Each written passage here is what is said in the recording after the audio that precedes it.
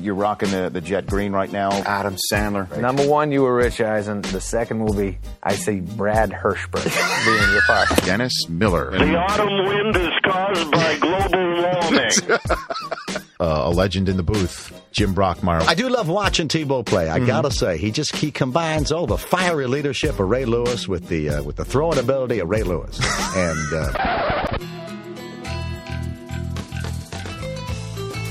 I don't download many podcasts, but when I do, I prefer the Rich Eisen podcast. Here's your host, Rich Eisen. Welcome to the latest edition of the Rich Eisen podcast, post-NFL scouting combine, flat out in the midst of pro day country. I am your humble host, Rich Eisen. There is somewhat of a pall over the National Football League these days, somewhat of a feeling of a family member leaving the flock, a family member disappointing, a family member standing accused, and all of us needing to sit and watch and see how things unfold. I'm talking about the bounties. And I don't even know where to start with this thing. It is beyond comprehension, even though it's understandable.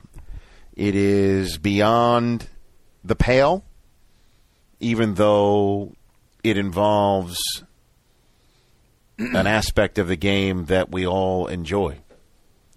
The violence, let's be honest. It is mind-boggling, the scope, potentially, of this thing. And that's where I land on this thing, where 3/5 of me is appalled and 2/5 can somewhat understand it.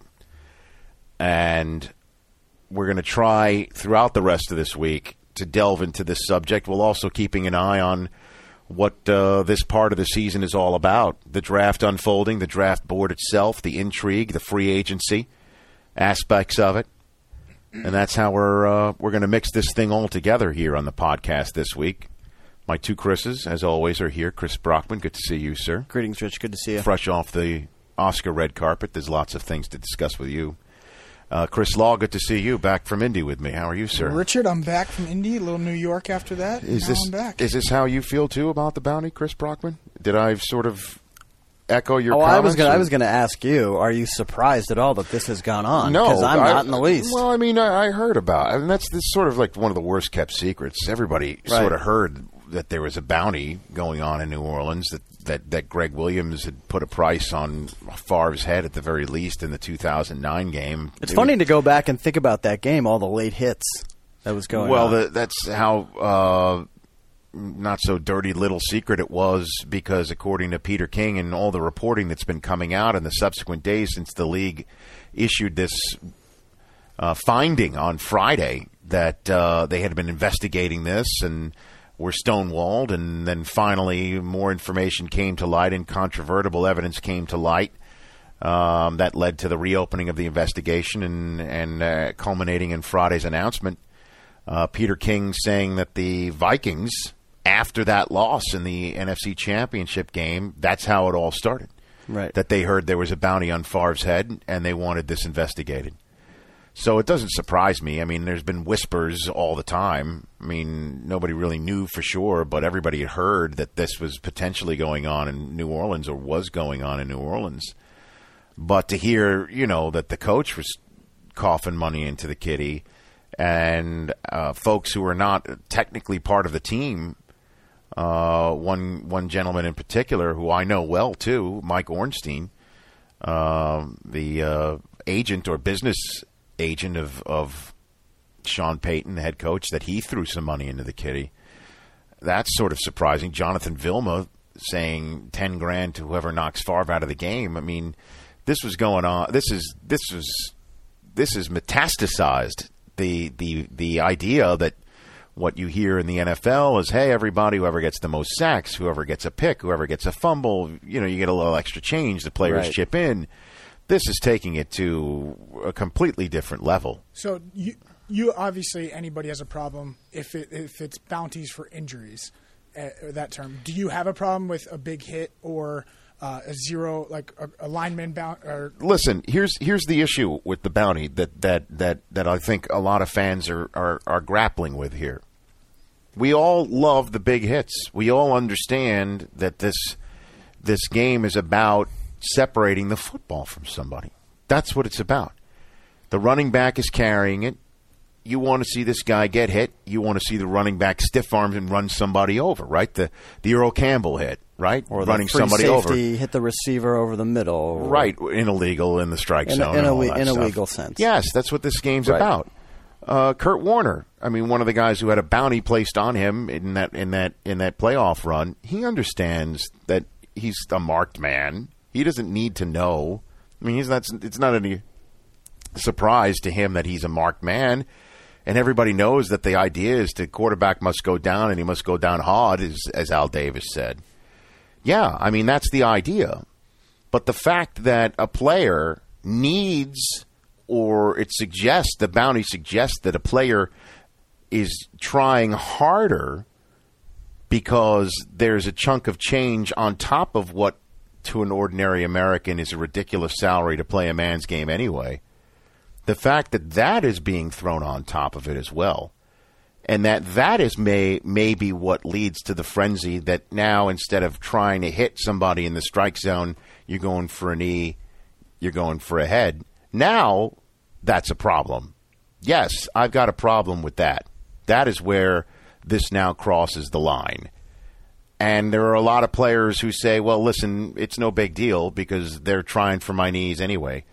LaDainian Tomlinson's going to be on a show later this week, getting his perspective. I can't wait to hear that. Me too. That may be his answer is like, hey, like that line, and I might be dating myself certainly with you two guys, with Casablanca, like they're, he's shocked that there's gambling going on in Casablanca. That's what the cops said. Right. Like, I'm shocked that somebody's going for my knees. I'm sure he's dealt with that all the time. Marshall, I'm sure if we asked him, he would be like, yeah, come on, they're going for my knees, they're going for my head anyway. It's almost like what you don't see at the bottom of the pile. But you cannot start this process of putting money on that, because then who else is putting money into this kitty? Who else? Yeah, I just think right. What if it's somebody who's an outside? There's already been confirmed again. Mike Ornstein is related to Sean Payton in many ways. What if it's somebody completely? What if there's something? I'm not saying this happened in New Orleans or not, but what if another team sets this up and it becomes a culture? It becomes a metastasizing culture. What if now suddenly there are other outside forces that go up to somebody? You're being friends paid. Friends of the program? Friends of the program. I heard coaches giving you $5,000 to take out Peyton Manning. How about I'll make it $100,000 because I want you to knock Peyton Manning out of the game. And if you do that and you win the game, maybe there's something else. It just goes, it furthers. It's like, no, snowballs. You are paid to be a professional. That is what I fell in love with covering this sport when I first came to NFL Network. You see these players on Sundays and Mondays and now Thursdays.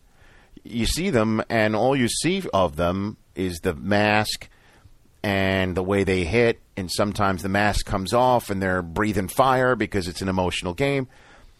You meet these guys off the air, and they're dads, uncles, some cases grandfathers, right? They're sons.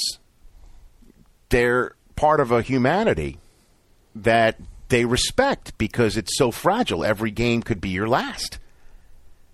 And what this does is it undercuts that whole brotherhood by saying for an extra $1,500, here's a kill shot.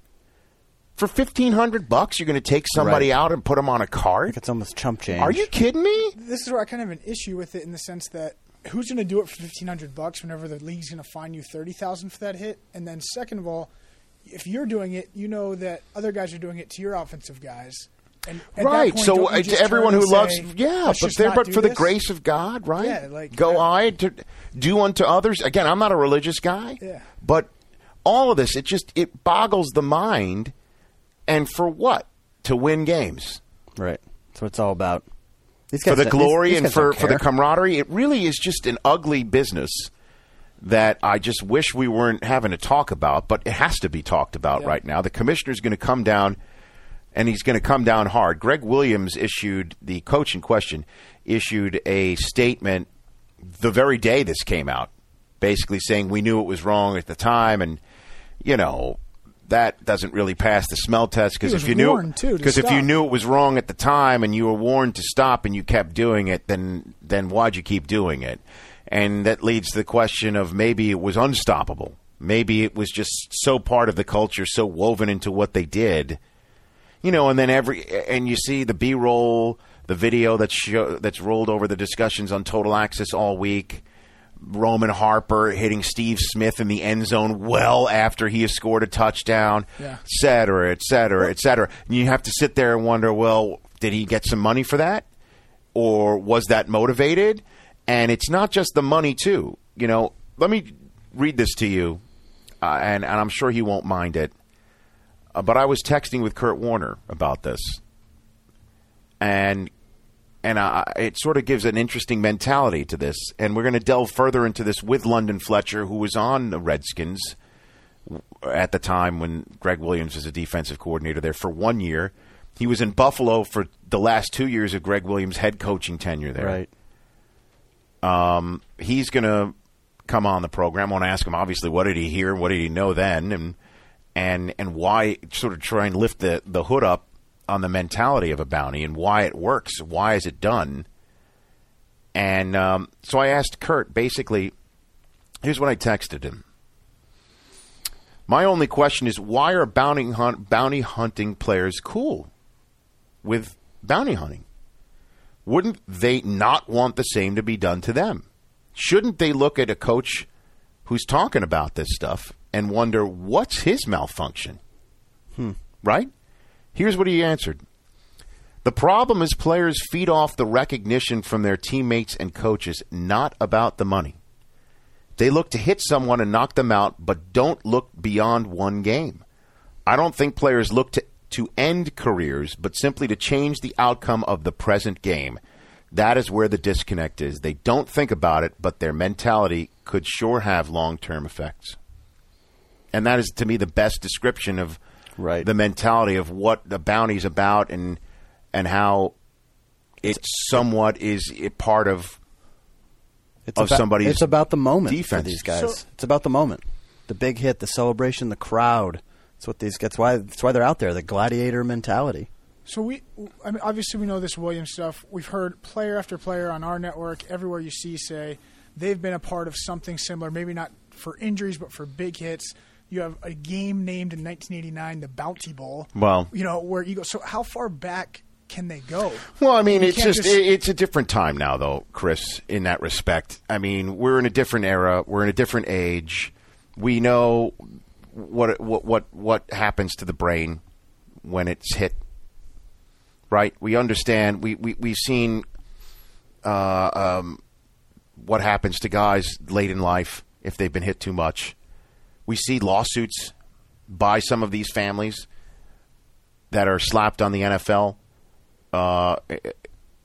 posthumously, in the name of their family member who's passed away, like Dewerson, for instance, right? Different times, man. Different times. You cannot be doing this. Right. In the wake of all this player safety, I'm really curious as to what the penalties are going to be. You cannot be doing this. And as a league, again, I was told years ago, I won't tell you by whom, but the league understands there are a handful of things that they must ward off in order to protect the game. And it's scandals involving drugs, hard drugs, right? Or a scandal involving performance-enhancing drugs, a gambling scandal, a scandal that in some way, shape, or form affects the competitive imbalance, whatever that might be, Spygate, right? And then the fifth one is safety in the stadiums, if that's compromised some way, shape, or form, God forbid. This affects two of them, competitive imbalance and gambling. Now, people say, oh, it's not gambling. It's not. But again, If somebody knows that a team has a culture within it that is codified and institutionalized, that coaches are coughing money into this kitty. $10,000 by one player is a pretty big amount. Players are tossing money into this kitty. If they know that technically the players can be, in a way, in a technical sense, bought by their own people, what prevents some outside force coming in and saying, that's chump change. I'll make it 10 times that amount. Yeah. What's to prevent that from happening? Again, folks may be listening to this right now on the podcast and say, he's sanctimonious or overreacting. I think this is a realistic point of view. My head's not in the sand here. This has got to be stopped. And certainly if it was initially sniffed out, but not ultimately provable because of a wall of silence, that ultimately was proved to be a stone wall of silence, that doubles down. So that adds the level of arrogance. That adds a certain level of, what's the only word of it is FU, right? I mean, so do these guys get fired? That's a great question. Well, like I said, I'm sort of going on and on here. Greg Williams has to get suspended for part of the season. Loomis and Mickey Loomis, the general manager of the Saints, and the head coach, Sean Payton, who I love, by the way. He's one of my favorite people I've met in the 8 years here. I mean, I met Loomis only a couple of times, but Sean Payton, I love that guy. He is awesome.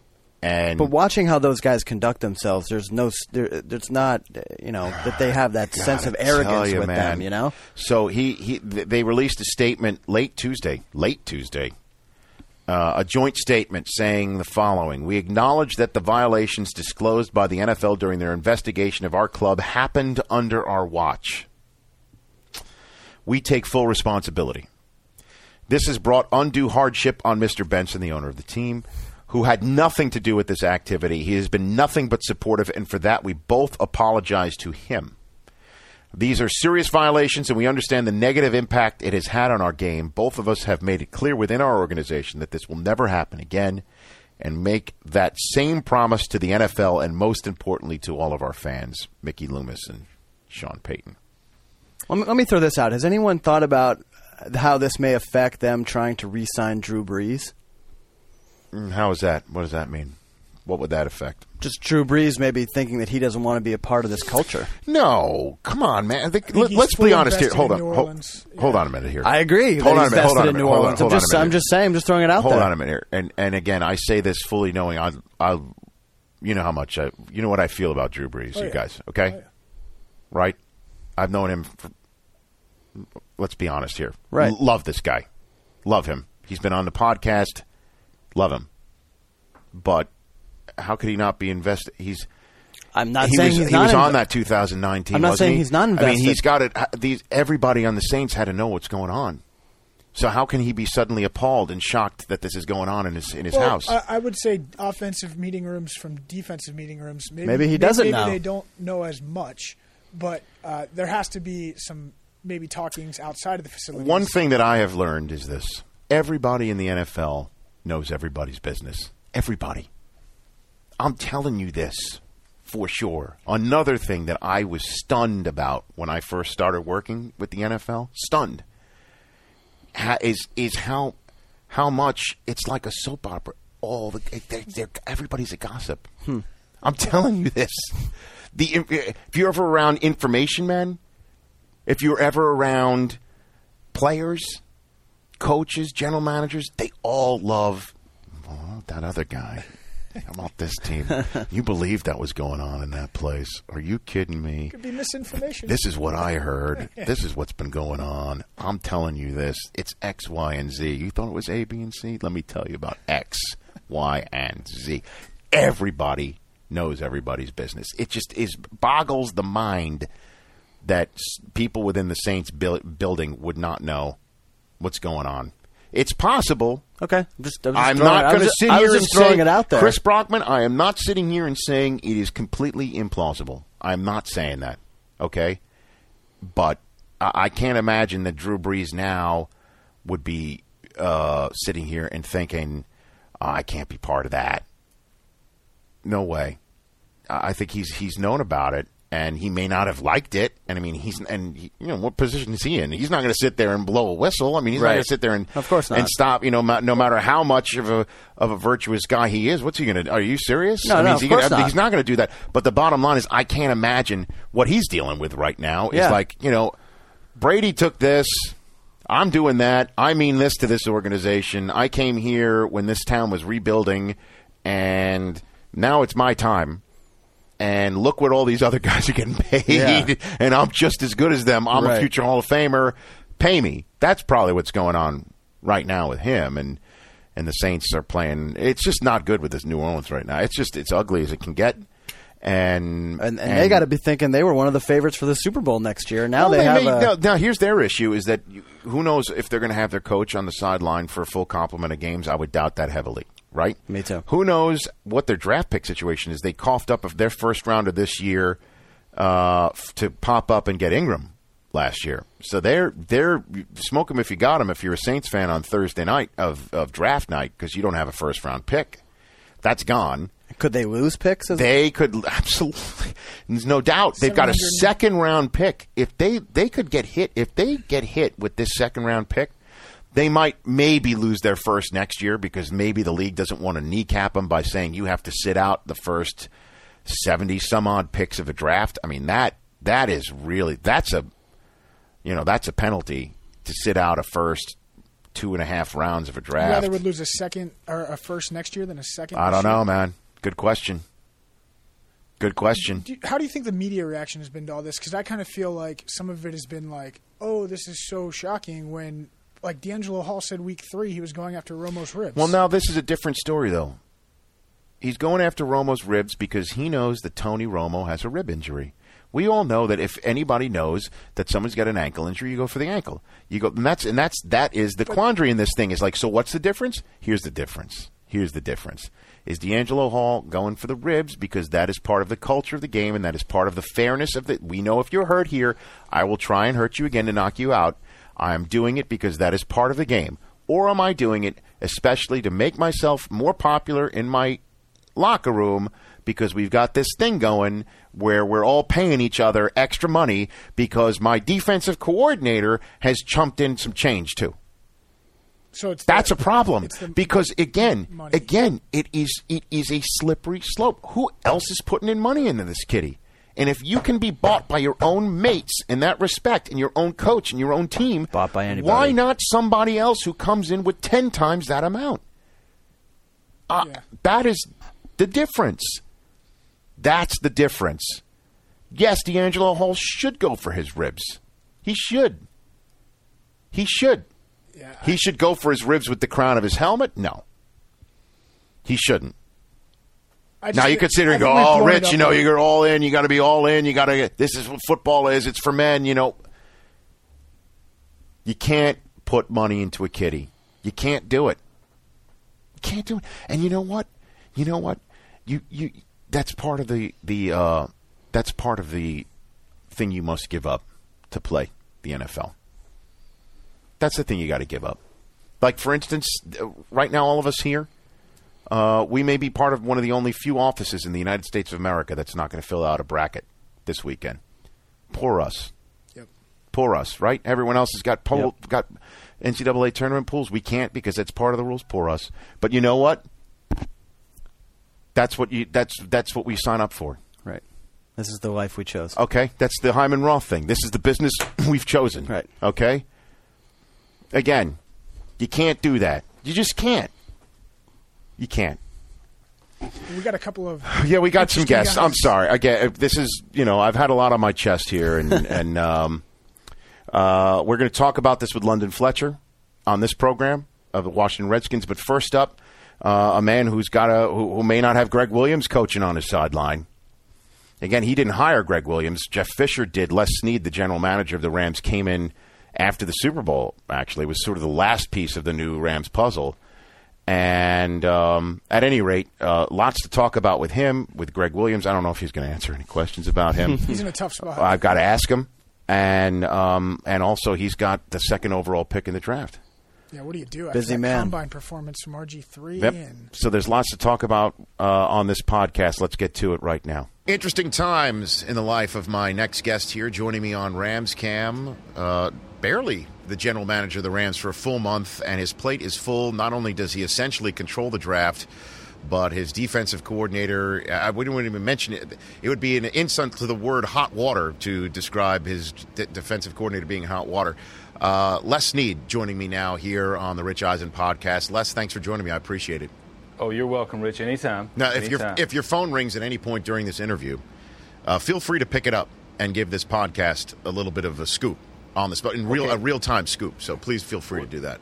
Definitely, and it was ringing as I was waiting for the interview, so I passed it along to our PR director. Oh. And he's handling the vibrates as we speak. Okay, so if the caller ID shows up Mike Holmgren or Jeff Ireland or maybe a caller ID I would not expect, just to have artists, your PR guy, hold it up to the camera. Can we at least agree to do that? We'll agree to do that. How often if it helps the ratings? Yes, and I appreciate that. Les. How often is your phone ringing these days? It rings a lot more often than it did before.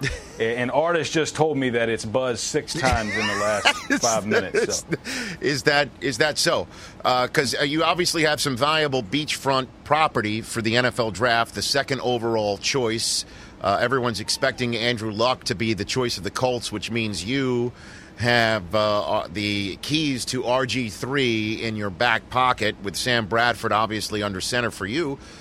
This would be what one would call the catbird seat. Let's try this, because I know you're not going to reveal all that much.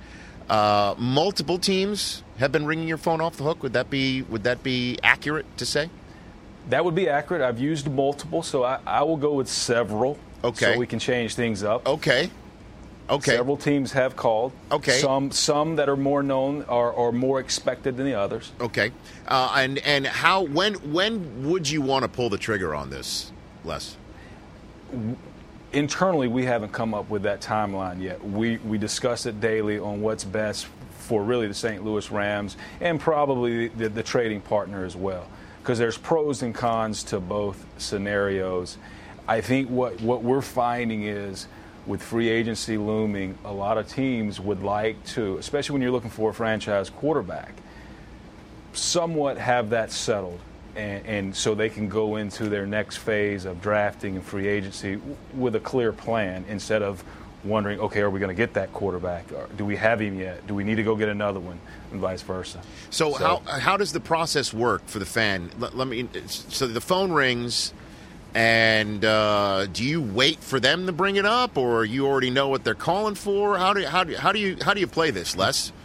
Well, I think when depending on the caller ID, you got a good feeling of what it's for. But for the fans, I think it really started initially at the Combine, and that's where obviously everybody knows most decision makers, if not I'd say every one of them are there unless there's a family emergency going on. At that point, you rub elbows and you talk about the subject in general terms. Usually they're going to let you know, hey, we're interested in that. We'll talk later. Sitting on the real estate, we fielded the calls. You said it was beachfront property. I've heard it's got some all under it as well. So the phone rings with us. But so what happens then is you start exchanging some parameters, what we expect, what they're expecting. And I think really over the last, let's call it the last week, we're going to start taking it into some more serious dialogue so that we can definitely plan for the future. Now, do you have the, I guess, chart, the old Jimmy Johnson chart in front of you to try and equate how valuable the pick is in relation to where somebody's trying to jump up from? Is there some sort of graph paperwork that you have in front of you that you're working off of, or have you thrown that out, Les? Yeah, I think you'll throw it out a little bit, but yes, we'll use the Moneyball approach. We'll take that Jimmy Johnson chart, and we'll look at that. Here's what else we'll look at. We'll look at case studies from the past. A lot of people bring up the Eli Manning, Phillip Rivers situation. Now, here's my favorite chart. I was told that Ernie Accorsi did a radio show recently and said that the pick could be worth 3, 4, or 5 first-round picks. So I'm going to go with that Ernie Accorsi chart. I haven't had it printed up yet, but that one sounds good to me. But I think you'll take all 3 of those, and like economics, there's a supply, there's a demand issue, and there's buyers and limited sellers, and that will cause the price to either go north or south of case studies and charts. Have you not had your phone call returned after giving some demands or terms? Has somebody been scared off? Has that happened in this process? I think no. I will say all phone calls have been returned. What you find with some teams that are maybe farther back than some teams, initially they're a little scared to get in the game because they think it may cost a little too much for them to get in. But I think as they sit there and they analyze their situation and they deem they need quarterback for the future, I think and ironically what we did in Atlanta last year, I think some teams, and with the salary cap and the new CBA, allowing the salaries of top-end picks to go down, I think teams are more apt to say, you know what, we may take a chance here, we may go out of the box, we may do something that's not normally done, and that's come from way back to way up. Let me throw this one at you, Les, because I'm sure you've heard it, and you will hear it as long as this pick is still in your back pocket with folks trying to call you up. You just pointed out the cost certainty that comes with a second overall pick at the quarterback position. Yeah. You've got a first overall pick from a couple years ago playing quarterback right now in Sam Bradford. Great guy, face of the franchise type guy. He has been injury prone. He costs a lot. Why wouldn't the Rams consider trading him and going ahead and choosing RG3 and moving in a completely different direction? Why has that been removed from the table, Les? I think excellent question. Obviously, it's a new regime. Jeff and I come in. We definitely internally have to discuss that and take all the money out, take the injury-prone things out. We have to analyze, hey, what was Sam coming out? And I was intimately involved in scouting Sam coming out, even though we had Matt Ryan. My job in Atlanta required me to know all players in the draft. Mm-hmm. So thought he was a franchise quarterback coming out. And still do, even through his rookie of the year and through a year last year where there was a lot of adversity and things for Sam. But I think internally we've decided, hey, he is a franchise quarterback, and now we start weighing the option of, all right, does this now allow us to, trade that pick, get some more picks, and now start putting better players around him and letting him do what he does with more weapons on both sides of the ball. So that has been removed from the table. This is of all the things that are certain, Sam Bradford is going to be the Rams quarterback, and you are not going to use the second overall choice on a quarterback. That's true. Okay. But is it still possible that you could hold on to this second overall choice and use it for somebody other than a quarterback? Well, I think you have to always be prepared for that. If the options we're presented are not the best thing for the St. Louis Rams, we got to be prepared to make a pick there and make a very good pick there. So that's definitely an option that we definitely got to be prepared for. All right. Speaking for things that you have to prepare for that maybe you weren't expecting, Greg Williams, as I mentioned, it gives new definition to the term hot water. He is essentially in the crosshairs. I'm not telling any tales out of school right now with the league. Are the Rams prepared to not have him as defensive coordinator for the team in 2012? Rich, here's what I'm saying. You mentioned it's a league. Right now, that's a league matter. That's an ongoing investigation, and we're not going to comment on that until that investigation is resolved. I've mentioned before when I've been asked the question, I think in life, whether you're in the NFL, whether you're a football team, whether you're hosting a podcast, you got to be prepared for adversity, and you better be able to adjust. And I think the people and the teams and the podcasters who do that the best are the most successful. Thank you. But Bill Simmons is gunning for me. I'm gunning for him. But nobody's giving him $1,500 to take me out at the knees or cut off my vocal cords or something for an episode. This is sort of a different ball of wax right now, and most people expect him not to be able to continue his craft for the foreseeable future and for who knows how long. Just at least in I know it is a league matter. The question is, has there been at least one internal discussion with the Rams about what if and who would take the reins for Jeff Fisher in a very obviously crucial season for everybody with the Rams? Like I mentioned before, Rich, I'm going to withhold comment until that matter's resolved. But here's what I will say. Speaking of league matters, I'm very comfortable in discussing your Madonna interview at one of the league's most important events. If you want to go there, no less. I like the deflection. This is very impressive on your part. I like the deflection quite a bit. What would you like to discuss about the Madonna interview? All right, you were there up close and personal. So yes, I'm in Alabama. I grew up in a small town, Alabama, Eufaula, Alabama. Yeah. So really, it's a conservative state. So growing up, I was a Madonna fan. Okay. And being a talent evaluator, it had nothing to do with looks. It had all to do with, I thought she was a very skilled musician. Yeah. Who actually went to your alma mater for at least a few weeks. For a cup of coffee, yes. Yeah. Uh-huh. So what I'll say is you were up close and personal with her. So I'll let you start and tell me, kind of how that. She had a lot of measurables. Again, to use your vernacular, the terminology of your profession. Okay. There are many measurables. She was. And the most impressive measurable? The most impressive measurable was her talent, and also, by the way, the biceps. Let me tell you that she was cut. She was absolutely cut beyond belief. Look at you, by the way, Les. You've got me talking Madonna. I'm trying to get you to talk about Greg Williams, and you're hitting me on Madge. This is impressive performance out of you. Certainly for somebody who's in his first 4 weeks on the job. Clearly you've been prepared for this. No, it was. It was the biceps. It was all biceps. It was. Let me ask you this then. Final question for you on this. You did mention how you're from Alabama. You were a tight end on the Auburn undefeated team, Terry Bowden's team back in the day. Yes. If you, as an offensive player, knew that somebody else out there had a bounty on you, what would you have said? Would you have said that that's part of the game of football, or would you have said that that is out of bounds and that's uncalled for? I think at that point in time in football, when the game is being played, it's a very competitive sport. I mean, it's physical. They put pads on for a reason.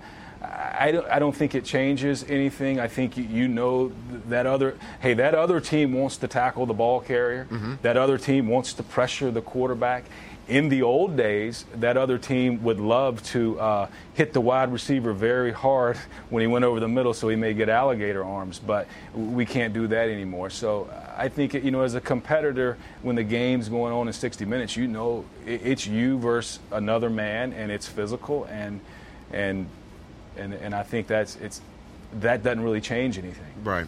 Hey, Les, listen, I appreciate the thought of coming on here. You got a lot going on, and maybe I'll just phone in 2 1s and a 2 to get me up from that spot at 4. I do a great Holmgren imitation, so watch out for that. Two twos. This year's 2. This year's 1 at 4, and wherever they were. The one that you sent him last year. Wouldn't that be ironic? That would be number 22. Number 22, and their 2. And this year's 2, right? This year's 2. Remember, I like that Ernie Accorsi chart. Okay.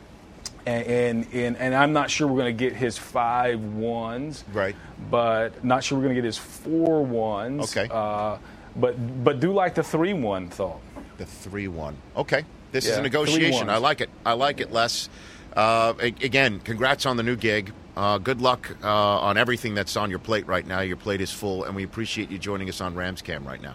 Hey, thanks for having me, Rich. You got it. That's none other than Les Snead, the new general manager of the St. Louis Rams, choosing second overall, last we heard, in this year's draft, joining me on the Rich Eisen podcast.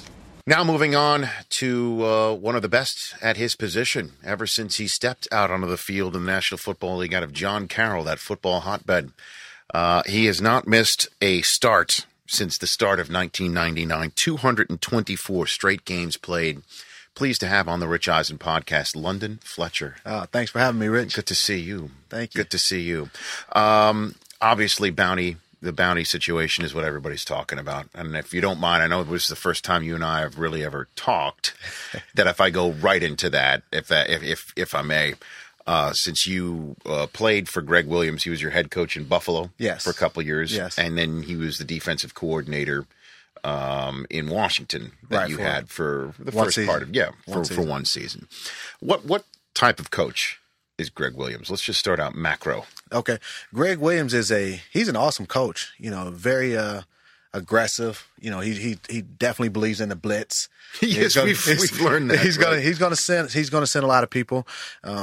He's an awesome coach. Guys love playing for him. Great X and O type guy. I think he calls a great game plan, as far as when you get into a game and, having a feel for what to call in a certain situation, things like that. But, I love playing for him. Does he need to have a bounty system in order to be effective? Because it seems, we heard he had it in Buffalo, had it in Washington, and he had it in New Orleans.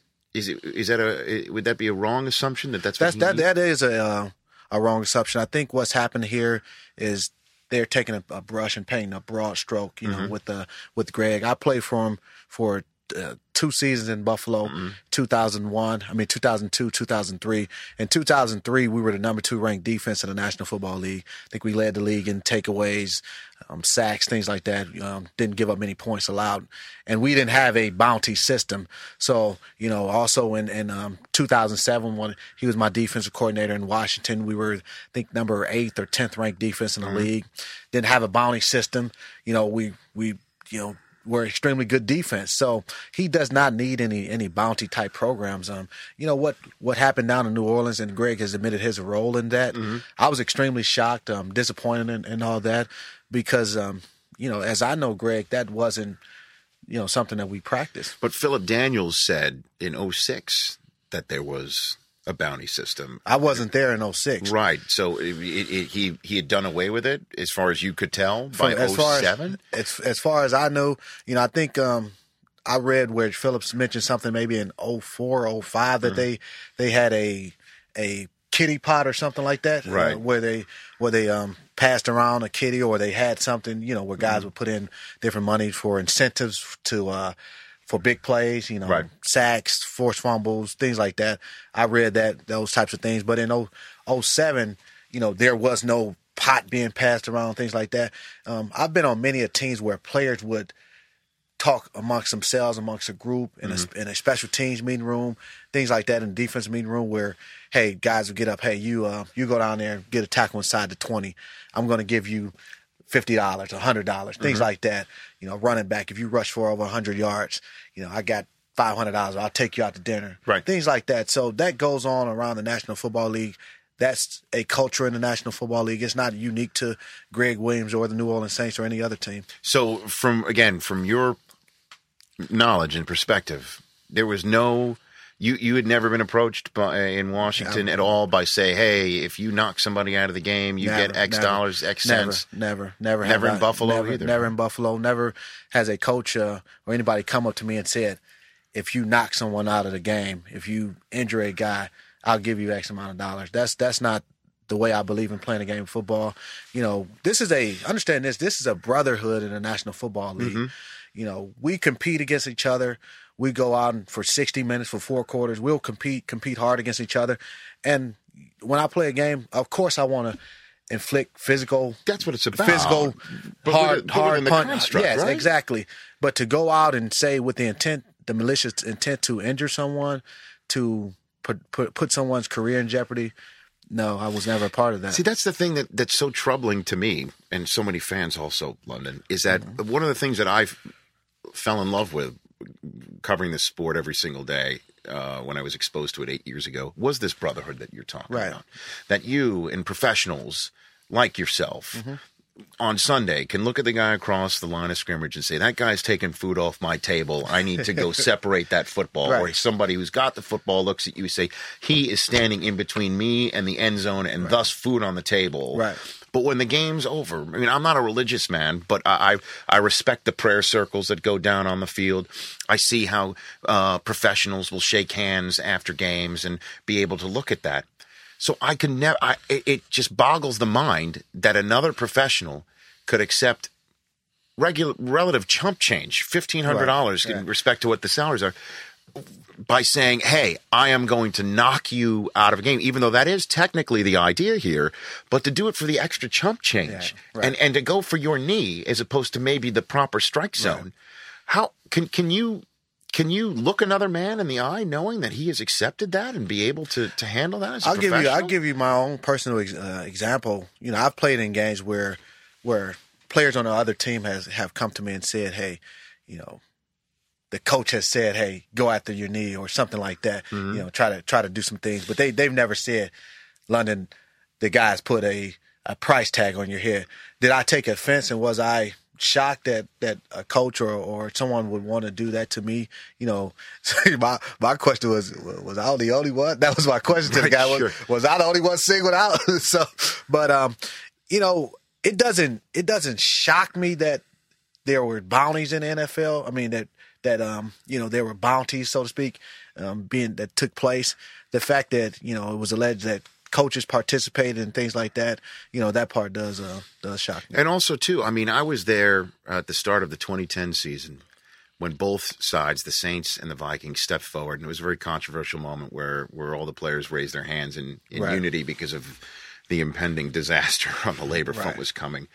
So how can, again, if you can try and explain to me, I know that this is not your philosophy, but you are a player in the National Football League. You know, everybody knows each other's secrets. Everybody talks about it.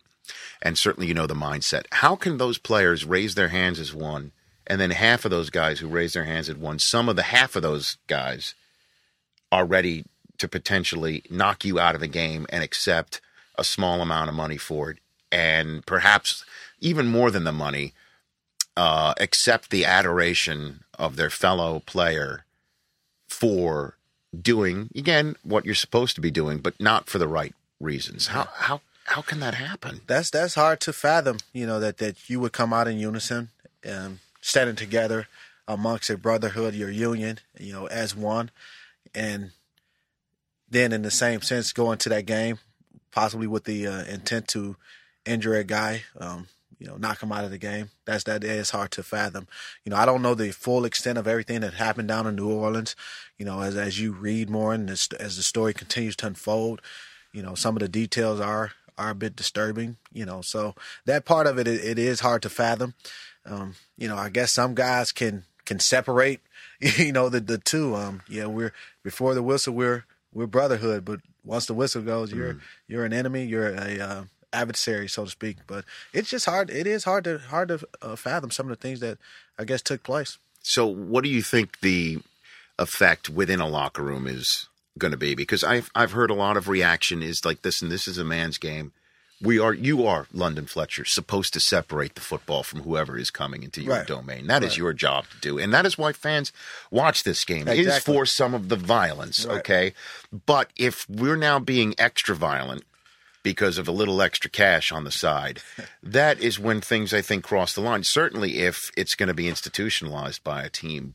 What do you think the reaction is going to be within your brotherhood, within the locker rooms, moving forward after the commissioner does put the hammer down on the situation? I think, you know, obviously players throughout the league and even coaches throughout the league will be watching the situation closely because, you know, they know that there have been other places. This culture that exists among the NFL players as a pay for performance type of thing. It goes on amongst players, things like that, incentive-based things. But for us, the whole bounty thing is just hard to wrap your mind around. Does it exist? Obviously, it does exist because it was happening down in New Orleans, and as more players kind of come out and they say it's happened in different places, happened many years. Well, yeah, one of them was it was in Washington, but again, Matt Bowen wrote this article in the Chicago Tribune that opened a lot of eyes about sitting there on Saturday night filling up envelopes, naming names. When Matt played in Washington in was it 04 and 05, so he said this existed. I can't say whether that happened or not because I wasn't there in 07, but never did I sit in the room and a coach come and have out envelopes and cash and all that. That didn't take place in 07. Is it possible that because you are who you are and you have a certain style about yourself that they just knew we're not going to bother with London because you don't need that? Because you don't need that. I mean, is it at all possible? I doubt that because you got to think I've been a captain on defenses. My defense captain of teams for a number of years. So if any of this was taking place, I would know that. That's so it didn't happen, huh? There were never even any bounties to take place. Have there been cases where guys have offered money for interceptions in a game, sacks, forced fumbles, kickoff to a kickoff return, and he goes back and returns a touchdown? Sure, that happened. That's happened on numerous teams that I played on, and to say it was, and has a coach participated in that? No. Right. I mean, in a way, that there's no different than that, and then some incentive program in any office in the United States, in any place of business. But why do you think? Why does that happen? Why is there a culture for that? Because again, most fans will sit here and say, obviously, even the veteran minimum for many fans would be an incredible year's pay and something that they would sign on the dotted line for. Why does 100 extra bucks or 500 extra bucks matter? What it does is it breeds competition and it brings the best out of a guy. It even promotes camaraderie amongst a group or a team, a unit, things like that. To have those types of things, guys compete for a game ball. If you win, they'll give out game balls, and guys are competitive about who wins a game ball. We used to get a parking space with our name and number on the painted into the asphalt and our name on a post. So guys would compete for that, something like that. That's how the NFL players wired. We just compete. We can play. You and I could sit here and play rock, paper, scissors, and if it was another, we're going to compete at whatever we do. But it's camaraderie building. It's also to bring the best out of a guy. So you sit here and you scratch your head and say, $1,000, $1,500 to go out and get a sack or interception. Why do you need an incentive? Guys are going to compete hard, whether it's those guys are going to compete whether there's money on the table or not. That's just how we're wired to do. That's just us. What about you? What's your future, London? What do you think here? I'm a free agent this year. I played I just finished my 14th season, led the National Football League in tackles. Still playing at a high level. Went to my 3rd consecutive Pro Bowl, made All-Pro. So, well, I mean, I've got your numbers right here. Let me do this because we like leaving guests in the podcast better off. I don't know if you've seen these numbers with you and Ray Lewis since you've come into the league. No. Since you've come into the league in 1998, you have 80 more tackles than Ray, the same number of sacks, one more forced fumble. He has a few more picks than you, and you've got him by a safety, and that is a future first ballot lock Hall of Famer. How many more years of this level do you think you have left in you, London Fletcher? Physically, I can do this for another 3-4 years. Just that's just how I feel. That's how I'm wired to compete. I love being out there on Sundays. I love being in there with my teammates. The preparation that goes into competing on Sunday, studying, getting your body right. I love that part of it. There's no way where else I can get that type of competition. There's other places you can go out and make money, but the camaraderie that the locker room builds, brings that unity that you have with a group, being out there in front of 80, 90,000 fans, there's no other place you can get that except on the football field. And the Redskins, is that a closed door in your estimation? No, that's not a closed door at all. I would love to go back to Washington, but it's a business. We're not close to a deal. So, I think there's still a few more days until free agency, but who knows what happens. I would love to go back to Washington, but come March 13th, I'll look at any and every situation. Good to have you on the show. All right, thanks. That's London Fletcher on the Rich Eisen podcast. And that's it for this podcast. We've got one more LT, LaDainian Tomlinson. That's going to be on, we'll release that Thursday. Jason Lockett 4 is going to give us everything we need to know about the impending free agency. Chris Law, Chris Brockman, what do you think about what you heard? London Fletcher, he looked, he was really earnest when he said that there was no bounties. Yeah. But Coy Wire said that there was at Buffalo. And Bowen, Philip Daniels said there was the year before. That are out of the league are saying stuff. Well, they were. I guess so. But London, but it strikes me like who's going to go up to Ray Lewis and say, "Hey, man, what do you think about putting $2,000 on a kill shot?" No one's. You know what I mean? Right. London Fletcher. Those numbers you routed off, about him. Yeah, it's just. I just don't want to discuss this, but it is what it is. We have to. It's in our family. It's in our house, and this is what it's going on right now. And a free agency will take some of this off the plate, I imagine, unless this thing spins even more out of control. If he says it didn't happen, we have no choice but to take him at his word. So, and that may lend credence to what you said earlier in the podcast, that maybe some offensive players on the Saints didn't know what was going on in their house. But who knows, man? Who knows? And on the next show, we'll do the rest of the housekeeping. My 40-yard dash, which was fun, and you with Hines. Interesting afternoon we had. With him, the Oscars red carpet, his last official act as a Pittsburgh Steeler. Yes, it was. That was odd.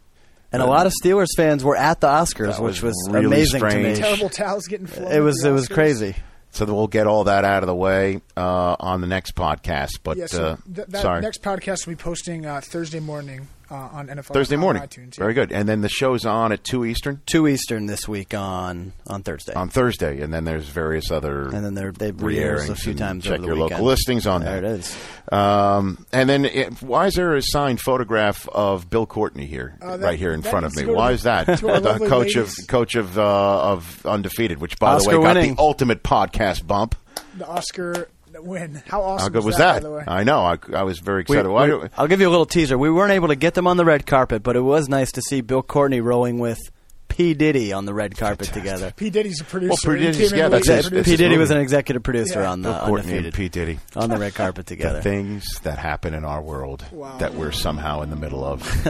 Okay, that's it for this edition of the Rich Eisen podcast. Signing off. We'll see you just in a couple days. Stay listening, friends.